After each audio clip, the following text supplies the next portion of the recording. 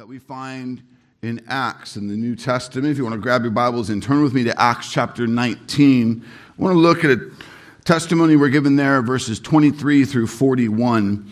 The passage I want to study today is different in that we don't have a sermon or teaching from Paul, but another person's testimony of what Paul's words and ministry were doing in the people of that region, their rebellion towards it, especially what they were doing to expose idols of the culture in people's lives. In Exodus 23 through 6, we read God's clear command that we are not to worship or hold anything higher than God. Listen, Exodus 23 through 6, you shall have no other gods before me. You shall not make for yourself a carved image or any likeness of anything that is in heaven above or that is in the earth beneath or the water underneath the earth. You shall not bow down to them or serve them. For I, the Lord your God, am a jealous God, visiting the iniquity of the fathers on the children to the third and the fourth generation of those who hate me, but showing steadfast love to thousands of those who love me and keep my commandments. I pray that this unique look at Acts 19 this morning is helpful for each of you as you consider the important practice of exposing idols in your own life so that the Lord alone is who you live for and worship. Look with me at our text today, Acts chapter 19, 23 through 41. About that time there arose no little disturbance concerning the way, for a man named Demetrius, a silversmith, who made silver shrines of Artemis, brought no little business to the craftsmen. These he gathered together with the workmen in similar trades and said, Men, you know that from this business we have our wealth. And you see and hear that not only in Ephesus, but in almost all of Asia, this Paul has persuaded and turned away a great many people, saying that gods made with hands are not gods. And there is danger not only that this trade of ours may come into disrepute, but also that the temple of the great goddess Artemis may be counted as nothing. She may even be disposed from her magnificence. She whom all of Asia and the world worship. When they heard this, they were enraged and were crying out, Great is Artemis of the Ephesians. So the city was filled with confusion, and they rushed together into the theater, dragging with them Gaius and Aristarchus, Macedonians who were Paul's companions in travel. But when Paul wished to go in among the crowd, the disciples would not let him. And even some of the Asiarchs who were friends of his sent to him and were urging him not to venture into the theater. Now some cried out one thing, some another, for the assembly was in confusion, and most of them did not know why they had come together. Some of the crowd prompted Alexander, whom the Jews had put forward. And Alexander, motioning with his hand, wanted to make a defense to the crowd.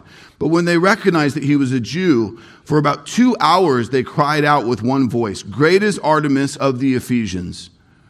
And when the town clerk had quieted the crowd, he said, Men of Ephesus, who is there who does not know that the city of the Ephesians is the temple keeper of the great Artemis and of the sacred stone that fell from the sky? Seeing then that these things cannot be denied, you ought to be quiet and do nothing rash. For you have brought these men here, who are neither sacrilegious nor blasphemers of our goddess. If therefore Demetrius and the craftsmen with him have a complaint against anyone, the courts are open, and there are proconsuls. Let them bring charges against one another, but if you seek anything further, it shall be settled in the regular assembly. For we really are in danger of being charged with rioting today, since there is no cause that we can give to justify this commotion. And when he had said these things, he dismissed the assembly. Church, I want to highlight 3 important things this morning. Number 1, how do we discern idols? Number 2, how do we expose idols? And number 3, what is the remedy for our idolatry? As we look to the ministry of Paul, we see time and time again that he was willing to take on the idols of people's hearts as a way to help them see their sin and their need for the gospel. I believe it is essential that you and I learn to better discern the idols in our own lives and in those around us so that we too can expose them and replace them with gospel truth that sets us free. Freedom from our idols is an essential reality for the true Christian, for we cannot truly worship God alone and above all else if we are practicing idolatry in other areas of our life. To claim to belong to be satisfied in Christ, but then be submitted to, or to look to be satisfied in the idols of our heart or of our society, is to not be free at all and to break the commandment of our Lord. This is why exposing and replacing idols is an essential work of the gospel and the new covenant church and Christian. For far too many modern day people claim saving trust in Jesus alone, but then do not really change the way they go about living. They stay enslaved to their idols instead of being bound to Christ alone. This simply cannot be. For we saw this in my last sermon in 1 John 5, 2-3. By this we know that we love the children of God when we love God and obey his commandments. For this is the love of God, that we keep his commandments, and his commandments are not burdensome. Clearly, having no idolatry in our lives is a commandment of our God, and therefore one that we must take most seriously and honor his command in the power that Christ alone gives us. To set up our passage and give you a little context, Paul, and we see in Acts 14, was preaching in Lystra, and then in Acts 16, he's preaching in Philippi, and then in Acts 17, he's preaching in Athens. And in these sermons, as mentioned in the account that Demetrius gives in our passage today, he constantly is moving to the priority of discerning and exposing the idols of that culture, those people that surrounded him. For example, in Acts 17:16, now when Paul was waiting for them in Athens, his spirit was provoked within him as he saw that the city was full of idols. See with me Paul's priority and attention to discern the idols around him. And so I just want to ask us, what is your priority? How attentive are you to discerning the idols of today's culture, of your own family, of the life of those in your household or those who you do life with, and in your own life? As Paul moved about to bring the life-changing gospel to the Greeks, you see him often go to the epicenter of those very communities, not just because that's where the people gathered, but so that he could literally point to the idols of those societies that cast their shadows over the market square. Realize, church, every setting that is not based on the glory and majesty of God is going to be based on something that has been put in God's place.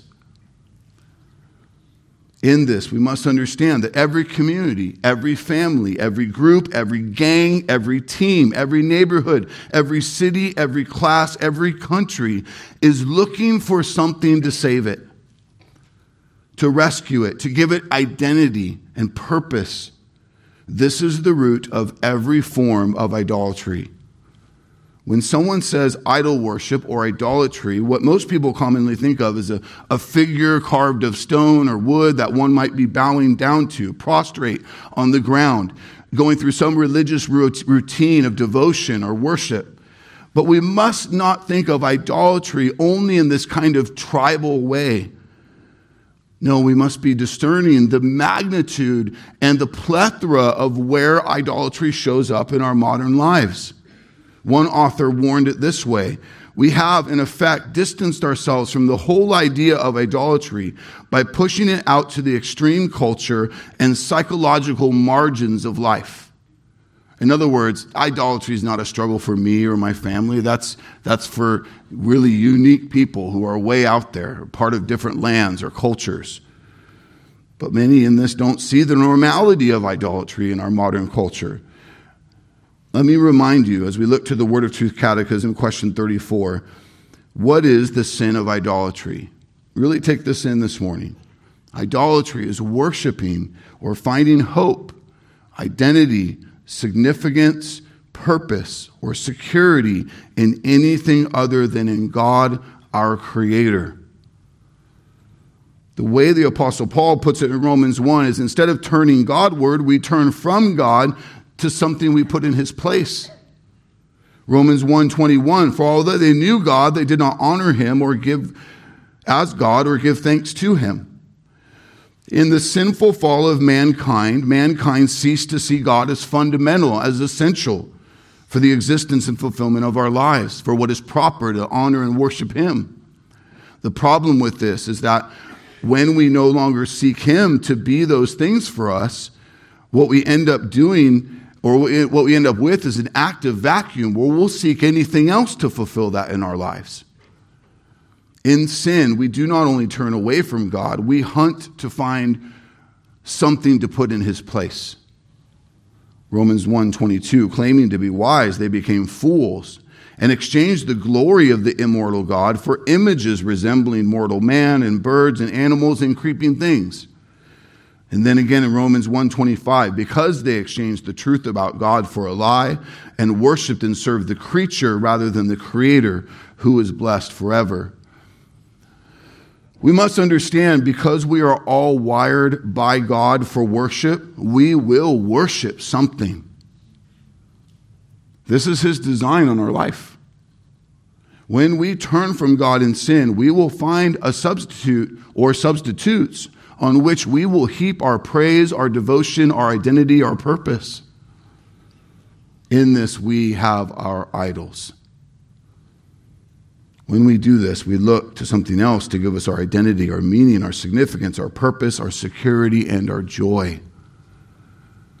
And so don't push off what is coming to mind. Allow the Holy Spirit to bring it into view, those things that might be that for you. Understand, G.K. Chesterton said it well, when we cease to worship God, we do not worship nothing, we worship anything. So your idols likely then are not carved blocks of wood or shiny metal, formed stones, but instead they're people in your lives, precious people. They're places that you love and adore. They're a house or a car, maybe a team, images, ideas, pleasures, political parties, and on and on. Notice that it is not an idol, it's idols, plural. In these things we put our hope, we put our trust. In them we try to find our identity, our personal significance, our sense of security, our purpose for living, our source of happiness and joy. When we begin to understand this, we begin to really understand what God is saying when he said, do not have any other gods before me. He's essentially saying, don't make anything more necessary or more fundamental or valuable in your life than me. Keep me as your hope, your identity, your significance, your purpose, your security. Love me, trust me, he says, enjoy me. Not any of the counterfeits you would put in my place. Martin Luther has said it this way, every breaking of the commandments at its core is a breaking of the first commandment.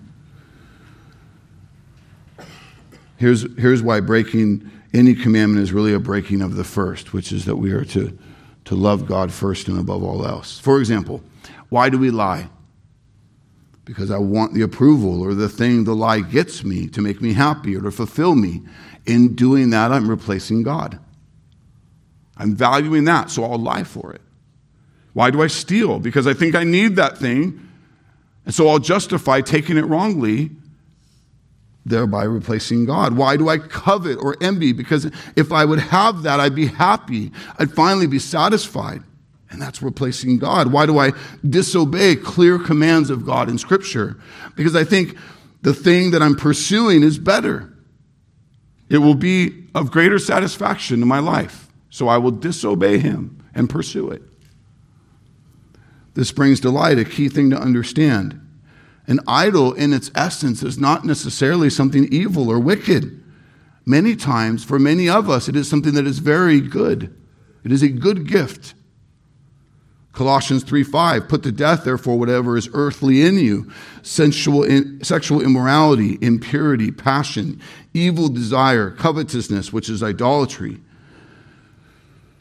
Here we see this emphasis on covetousness, on evil desires. But again, when we see that word evil, we think wicked. But the word there, the Greek word, as I've taught you many times before, is the word epithumia. The word epithumia is both an evil desire, and or it can be an over desire or an excessive desire that makes it evil. An excessive desire, an over desire for a good thing. It's desiring something evil, or it's an over or misplaced desire for something that is good. John Calvin, late great reformer, says it well. The evil in our desire typically does not lie in what we want, but that we want it too much. Let me say that again. The evil in our desire typically does not lie in what we want, but that we want it too much. Often the object of the desire is good. The evil lies in the lordship of it over our lives. So that means our kids, our career, and many other good things can become great idols in our lives. To properly, therefore, discern the idols in our life, we must see that our idols can be very good things that we've inflated to be my hope, my identity, my significance, my purpose, my security, instead of God alone. So back to the context that Paul's in. In this region of the world are many Greek gods, all the Greek gods and goddesses that mankind came up with. And we can be quick to think, well, that doesn't relate to me. I don't have statues of Greek gods or gods to worship that my community is telling me. I don't have shrines, places of worship like that. But again, this is where we must be better at discerning idols. Let me show you. Your beauty can be a good gift of God. But when you raise it up in your mind or heart or life as an ultimate thing that you live for, that you make fundamental for your identity, for your value, you are essentially worshiping Aphrodite. There's idol worship in that over affection. Human reasoning and knowledge is a good thing, but when science and knowledge becomes fundamental to your identity and your value, you're essentially worshiping Athena. Money can be helpful, a helpful thing to allow us to eat and be comfortable and live, but when it becomes so fundamental to your identity and your purpose and your value and your joy, you're essentially worshiping Artemis. Enjoying the good gifts of God that he intends to be enjoyed rightly and in moderation is a wonderful blessing. But when wine turns to drunkenness, or food turns to gluttony, or sexual intimacy is pursued outside of marriage, we're essentially worshiping Dionysus. See with me that we don't need statues and temples to identify that we have idol worship in our life. Likely no one in here has a statue of Athena in their home that they bow down to at night. But the point is this: you don't need a physical idol to practice idolatry. You just need to find your hope, your identity, your significance, your purpose, your security in anything other than in God, your Creator, to practice idolatry. To help us see that this is not just physical stuff, think about the cultural identity that many are caught up here in America. Again, I want to help you to continue to see the layers. Especially, we could do this by doing a quick exercise to look to the big cities in America and the uniqueness that comes with them. For example, in Boston, what matters most in that community and culture is what you know. Right? Boston is this place where our top thinkers in our country are educated at MIT and these high schools of thought and thinking, education.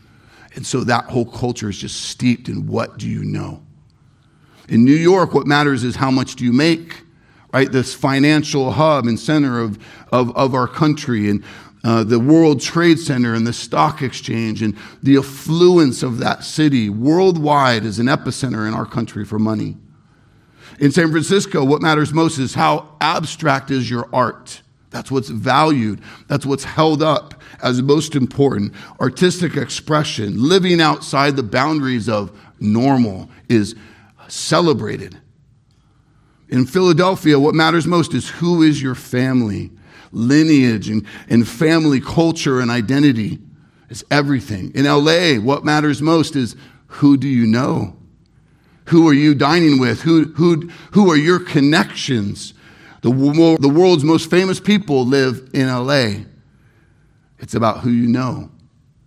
And in this, we're helped to begin to slow down and really ask ourselves, what are the idols of my family, of my culture, of my city?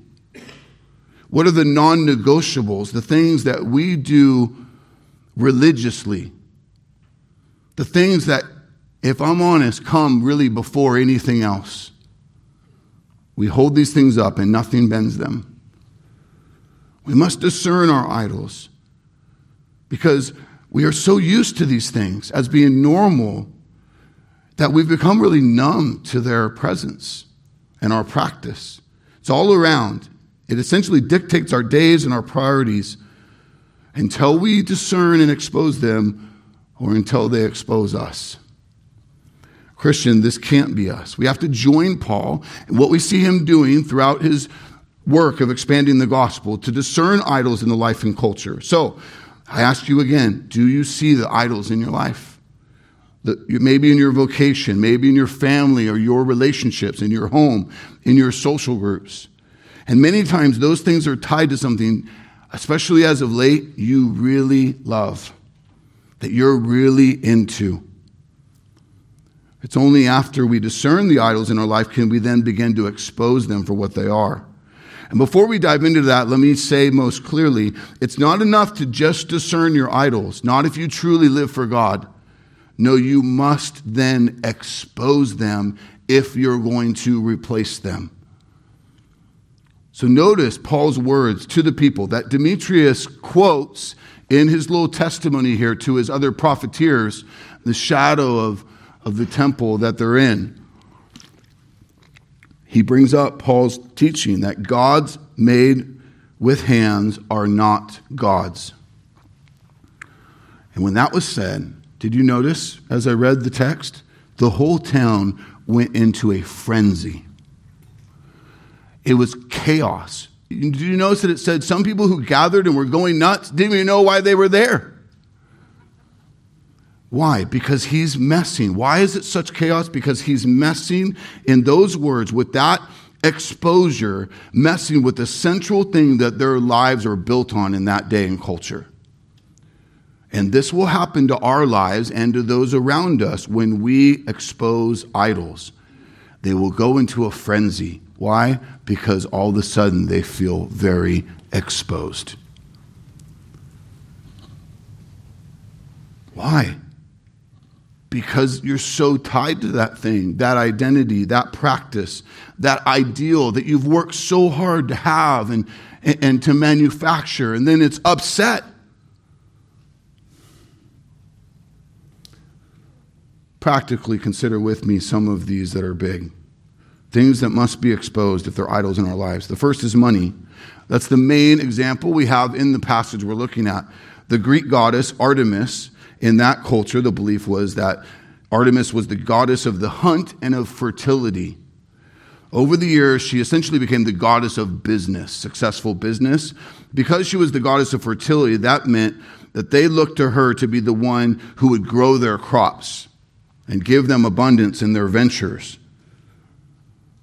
Acts 19:35, when the town clerk inquired the crowd, he said, "Men of Ephesus, who is there that does not know the city of the Ephesians is the temple keeper of the great Artemis and of the sacred stone that fell from the sky?" What is he talking about there? Well, a meteorite fell to the earth, and they claimed that it looked like the statue of Artemis. So this was a sign. They passed the word to the world, and so people traveled from all over to come see it. In that day, it became this huge attraction, and so they wanted to capitalize on it. So they built the Temple of Artemis. It was so massive, so grand. It literally is one of the 7 wonders of the ancient world. It was so prominent. And people wanted to come and see it. And it truly became the Disneyland of the day. And just like Disneyland, where all the money is made is in 1800 trinkets. Right? All the things, all the way down to an ice cream bar, to a t-shirt, to a figurine, to a balloon that has Mickey Mouse's face on it. They were figuring out ways to make money in the shadow of this. We're centered around Artemis. So the merchants sold trinkets of Artemis That's what Demetrius did. Did you notice? A man named Demetrius, a silversmith, who made silver shrines of Artemis. As he went on to say, business was good. The profits that people were making was really good. This became so important for that culture that they would sacrifice this to this Greek goddess with hopes that she would keep the money flowing. And they did this. And they believed if she wasn't pleased, that business would go down. So how horrible that you're literally sacrificing all that you have to try to please this false god. Putting all your faith, all your trust in it. But we have to see, and this is where discerning and exposing has to go to work for us. We do this too. I grew up in a similar Ephesus called Orange County. It was, and still is today, a major business hub of the world. It is a community of great wealth. One of our local high schools in Irvine advertised in Asia to draw wealthy Asian businessmen and their families, saying they could help train their next generations to be successful Western profiteers. And they came in droves from around the world. In the culture of affluence I grew up in, there was a ton of child sacrifice. And you're thinking, well, wow, that sounds really dark. Yeah, I thought you said you live in Irvine. Wasn't Irvine deemed the safest city to live in America many years? Yeah, was, still is. Policemen in Irvine are bored. So what do I mean by a ton of child sacrifice? What I mean is both mother and father and majority of our families growing up from birth would hand their children over for the next 18 years to care workers and schools, not because they had to, but because they wanted a bigger ring on their finger, because they wanted to drive a more expensive automobile and travel to the ends of the earth. The business demand in Orange County was fierce, and to keep up, you had to pay a high price. I had many friends who grew up in families that looked nothing like mine. My family was constantly poor in Irvine. My dad had a good income as a firefighter, but they were committed to have my mom be at home. And therefore, we drove old cars. And I didn't get a new car at 16. And all of these things that were very abnormal for Matt, Michelle, and I growing up there. But I watched my friends. I watched my best friends. Most of them did not have a mom and dad at home. Most of those marriages were plagued by divorce because of just the unhealth of all that the pursuit meant. They had sweet toys. My friends all wore brand new Jordans. I never had a pair of brand new Jordans. They went on fancy vacations, but they didn't have parents who were present and prioritized to raise them in the good ways that God calls us to. Let me ask you this morning, what are you sacrificing in the name of more money for a better life for your family? What lie have you told yourself that you need to be fulfilling to do this? Church, this has to be exposed. What about another idol that's common is romance or a love relationship? This is another way that we often don't properly discern and expose. When we look to another person for our worth, for our identity, for our comfort, the idol has found its place in our heart. When this is the case, we'll compromise moral boundaries and God-given priorities to keep that kind of relationship going. We'll turn away from godly counsel and do just about anything to justify to have it. I see it all the time in over 2 decades of pastoral ministry. How sad it is to see people who claim to be devoted and sold out to Christ sell out to fast-track a relationship or to stay in one that is full of true compromise before the Lord. How do you know whether your relationship is healthy or is Epaphroditus? Well, it's grown to a place of worship. Maybe a place where you don't have boundaries. You're doing things you once thought you would never do. You've moved to a place where this relationship has become an idol of your heart. It's consuming you. It's all you can think about. And you're beginning to believe that it is the very thing you need to make your life worth anything. This is idolatry. And society is screaming at you that this is the way forward. They are spending billions of dollars to teach you through TVs and movies that this romantic pursuit, where you throw everything to the wind to pursue it, is worth it. One of the most toxic relationships in a movie where this couple that had no business pursuing each other finally gets to this place where they say to each other, "You complete me." And it continues to be a wreck.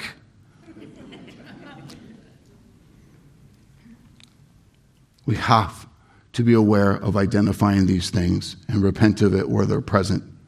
Family is a big one. What about that? What about our kids? The thought of many good intending parents is my kids are happy and grow up to be successful. That's all that matters. And I would say one of the biggest modern day idols in our lives is our kids. We make them everything. They're the ones we have on the mantle. They're the shiny objects we praise and gloat about. They're the ones that if we lost them or messed up raising them, we would feel dead. Christian, you must see that that is a sign of great idolatry. For your foundation and your identity and your purpose is not your children. It's the Lord.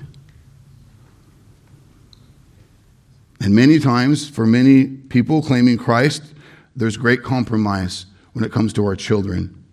Because forbid anything would happen by which they would leave us or say they hate us or turn away.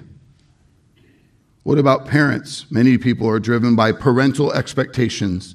Even though some may commonly claim to believe in and love God, in the end they are utterly broken and miserable because their parents let them down or didn't love them like they wanted to be loved. And in doing so, they make their parents the God of their lives without realizing it. They end up so angry at God for their condition, but miss that it's really idol worship that's tearing their life apart. Until they repent of their idolatry, Jesus will not be that person's Savior. Their parents will continue to be their failed saviors. Church, we have to expose our idols because we have to see that our idols are killing us. That God loves us when he gives us good commands like this. They cannot give you salvation even though you believe they will, nor joy or hope. They cannot be what only Christ will be to you, so you must expose them. A way to begin this road for yourself is to take some honest inventory. And I would encourage you to invite in faithful brothers and sisters to be with you on this journey, to help you see what often on your own you just do not see. Don't make big decisions or invite other people in to help you test the waters. Am I abiding in Christ? Am I slowing down in humility to keep the Lord my priority? We can be right in our own eyes in many of these things. Let us value this.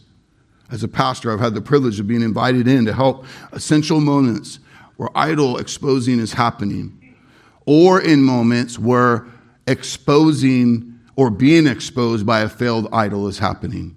I'm often, as a pastor, sitting in those settings. Don't miss that point. Idol exposure is going to happen. It is going to happen. Either you are going to expose it, or it's going to expose you. And when an idol exposes you, you will feel like the bottom is falling out. This is why I continue to encourage the church not to use words like I'm devastated or I'm undone. That's the language of someone who is not fixed in and grounded on the rock. When an idol doesn't deliver like we thought it would, every time that person is going to say, I didn't see it. I couldn't see it. And it's so tragic to hear someone you love just be utterly broken over the failure of an idol in their life.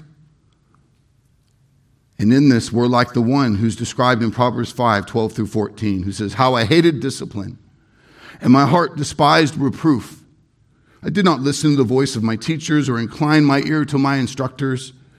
I am at the brink of utter ruin. Church, we must expose our idols, because if we don't, they will expose us. Finally, what is the remedy for our idolatry? And the first fundamental thing you must see and understand is this. You don't just rid yourself of idols. Thomas Chalmers said it famously, said it well. There is not one personal transformation in which the heart is left without an object of ultimate beauty or joy. The heart's desire for one particular object cannot be conquered, but its desire to have some object is unconquerable. The only way to dispose the heart of an old affection is by the expulsive power of a new one. You are made by God to worship. So you can't just clear the altar of things to worship. Your design will be to find something else to put on it. Therefore, the idols of our heart cannot just be rid of, they must be replaced. Right? Replaced with what, you might ask? The only thing that can ultimately satisfy and bring joy and life and identity and security and purpose, despite what you face in this life. His name is Jesus Christ. As Chalmers says, the only expulsive power of a bigger and better affection can eliminate the failed idols of the heart.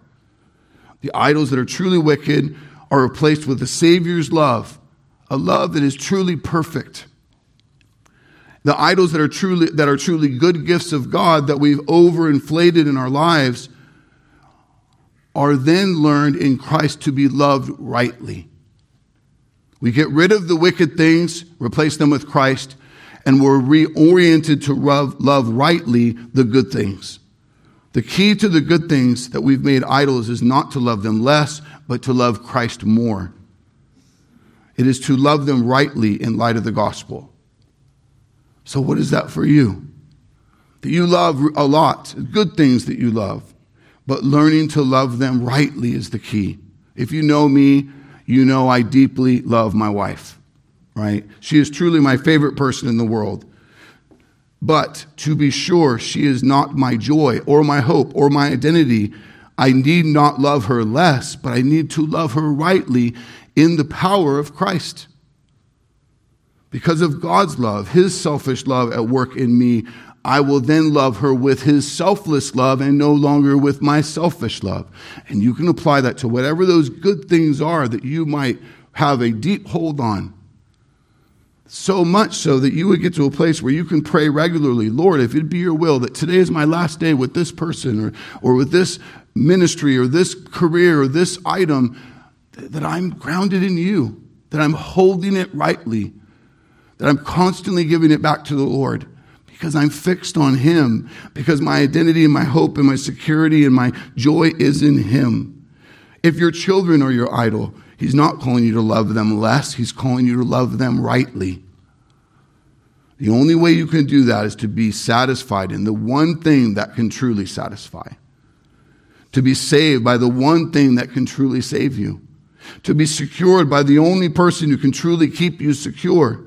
To be purposed by the only one who can give you eternal purpose. That is Jesus.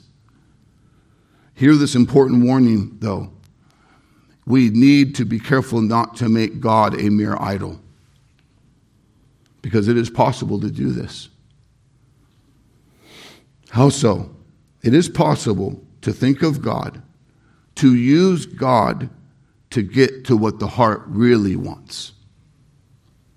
Maybe security, maybe comfort, maybe meaning, maybe joy, maybe community. If that's the case, you are still an idolater because God is not the ultimate prize of your life. We must not use God to get to his stuff. We must enjoy and worship him because of who he is. The ultimate prize is to know God and be truly satisfied in him. When we get this, we begin to really understand the gospel and the power of Christ to work in and through us. And church, it begins to change everything. Like we hear testimony of Paul doing this in our passage, we too then are emboldened to risk our lives to share the gospel and to see society truly changed. We're willing to risk relationships that people might abandon us, they might turn on us, but we love them enough to do the discerning and exposing of idols, the presentation of the gospel, to call them to truth. Paul's passionate. Did you hear in the passage? He wants to go. It took many layers of his community to keep him from storming that crowd. We have to understand, though, when people's idols are identified and exposed, it's dangerous. You must not be ignorant to that. On one hand, idols are powerless as they're created and lifted up to an ultimate place in our hearts. But on the other hand, idols wield unbelievable power of influence to swing people here and there and everywhere. Notice how Paul here is willing to risk his life to defeat the false worship of idols and replace it with the life-giving gospel. Why? Because he is convinced that there's nothing greater than the gospel of Jesus. He's seeing it transform the world. Please see with me today, church. Jesus had the same commitment. He put his life in the hands of an angry crowd who was resolved to have him killed, yelling, crucify him, and they did. But in doing so, he disarmed the rulers and authorities and put them to open shame by triumphing over them in him. Colossians 2:15. Amen? When the power and the principalities unleashed their fury and darkness upon Jesus, the cross, when he was wearing the weight of all our sin, he bowed his head into it and he died for us. And in doing so, he conquers it. He triumphs over it. He defeated the idols and the wickedness that fuels their worship and ours. Understand, church, Jesus is the only one who can do this in your life today. You cannot afford to stay ignorant to your idols. We must discern them. Pray for the Holy Spirit's help and the Word to help us do that. Body of Christ, we must expose them. Truly expose them, not play light. And then fundamentally replace them. That Jesus is the one on the altar so that I don't have any more affection for what is wicked and I have a rightly placed affection for what is good. Amen? May you repent of your sinful idolatry where it exists and trust your whole life fully to Jesus. Jesus alone is the expulsive power that replaces the failed affections of our idolatry. I pray that you truly know him and that he forever frees you from your idol worship. For his glory and your good. Let's pray. Lord, I thank you for this time in your word. I thank you for Paul's boldness, his willingness to risk it all. I thank you for your sovereign perfection to give us this account, a unique account, the testimony of a guy who's clearly lost in valuing the things of the world, and yet it shows us what idol discerning and exposing looks like. We thank you for the expulsive power that Christ is alone, to be our Savior, to be our Lord, to truly and fully be all that we have longed for and need, that we would be accountable to each other and to your word, to the work of the Holy Spirit in our lives, that we would be so mindful that we're not getting caught up in something that is becoming all-consuming, that our hope, our identity, our significance, our purpose, our security is grounded in God, our Creator alone, and not in anything else. We love you. We worship you, and we cry out, only Jesus can be this to us. Only Jesus is worthy of our worship and life and devotion. Hear us now as we sing. In Jesus' name we pray. Amen.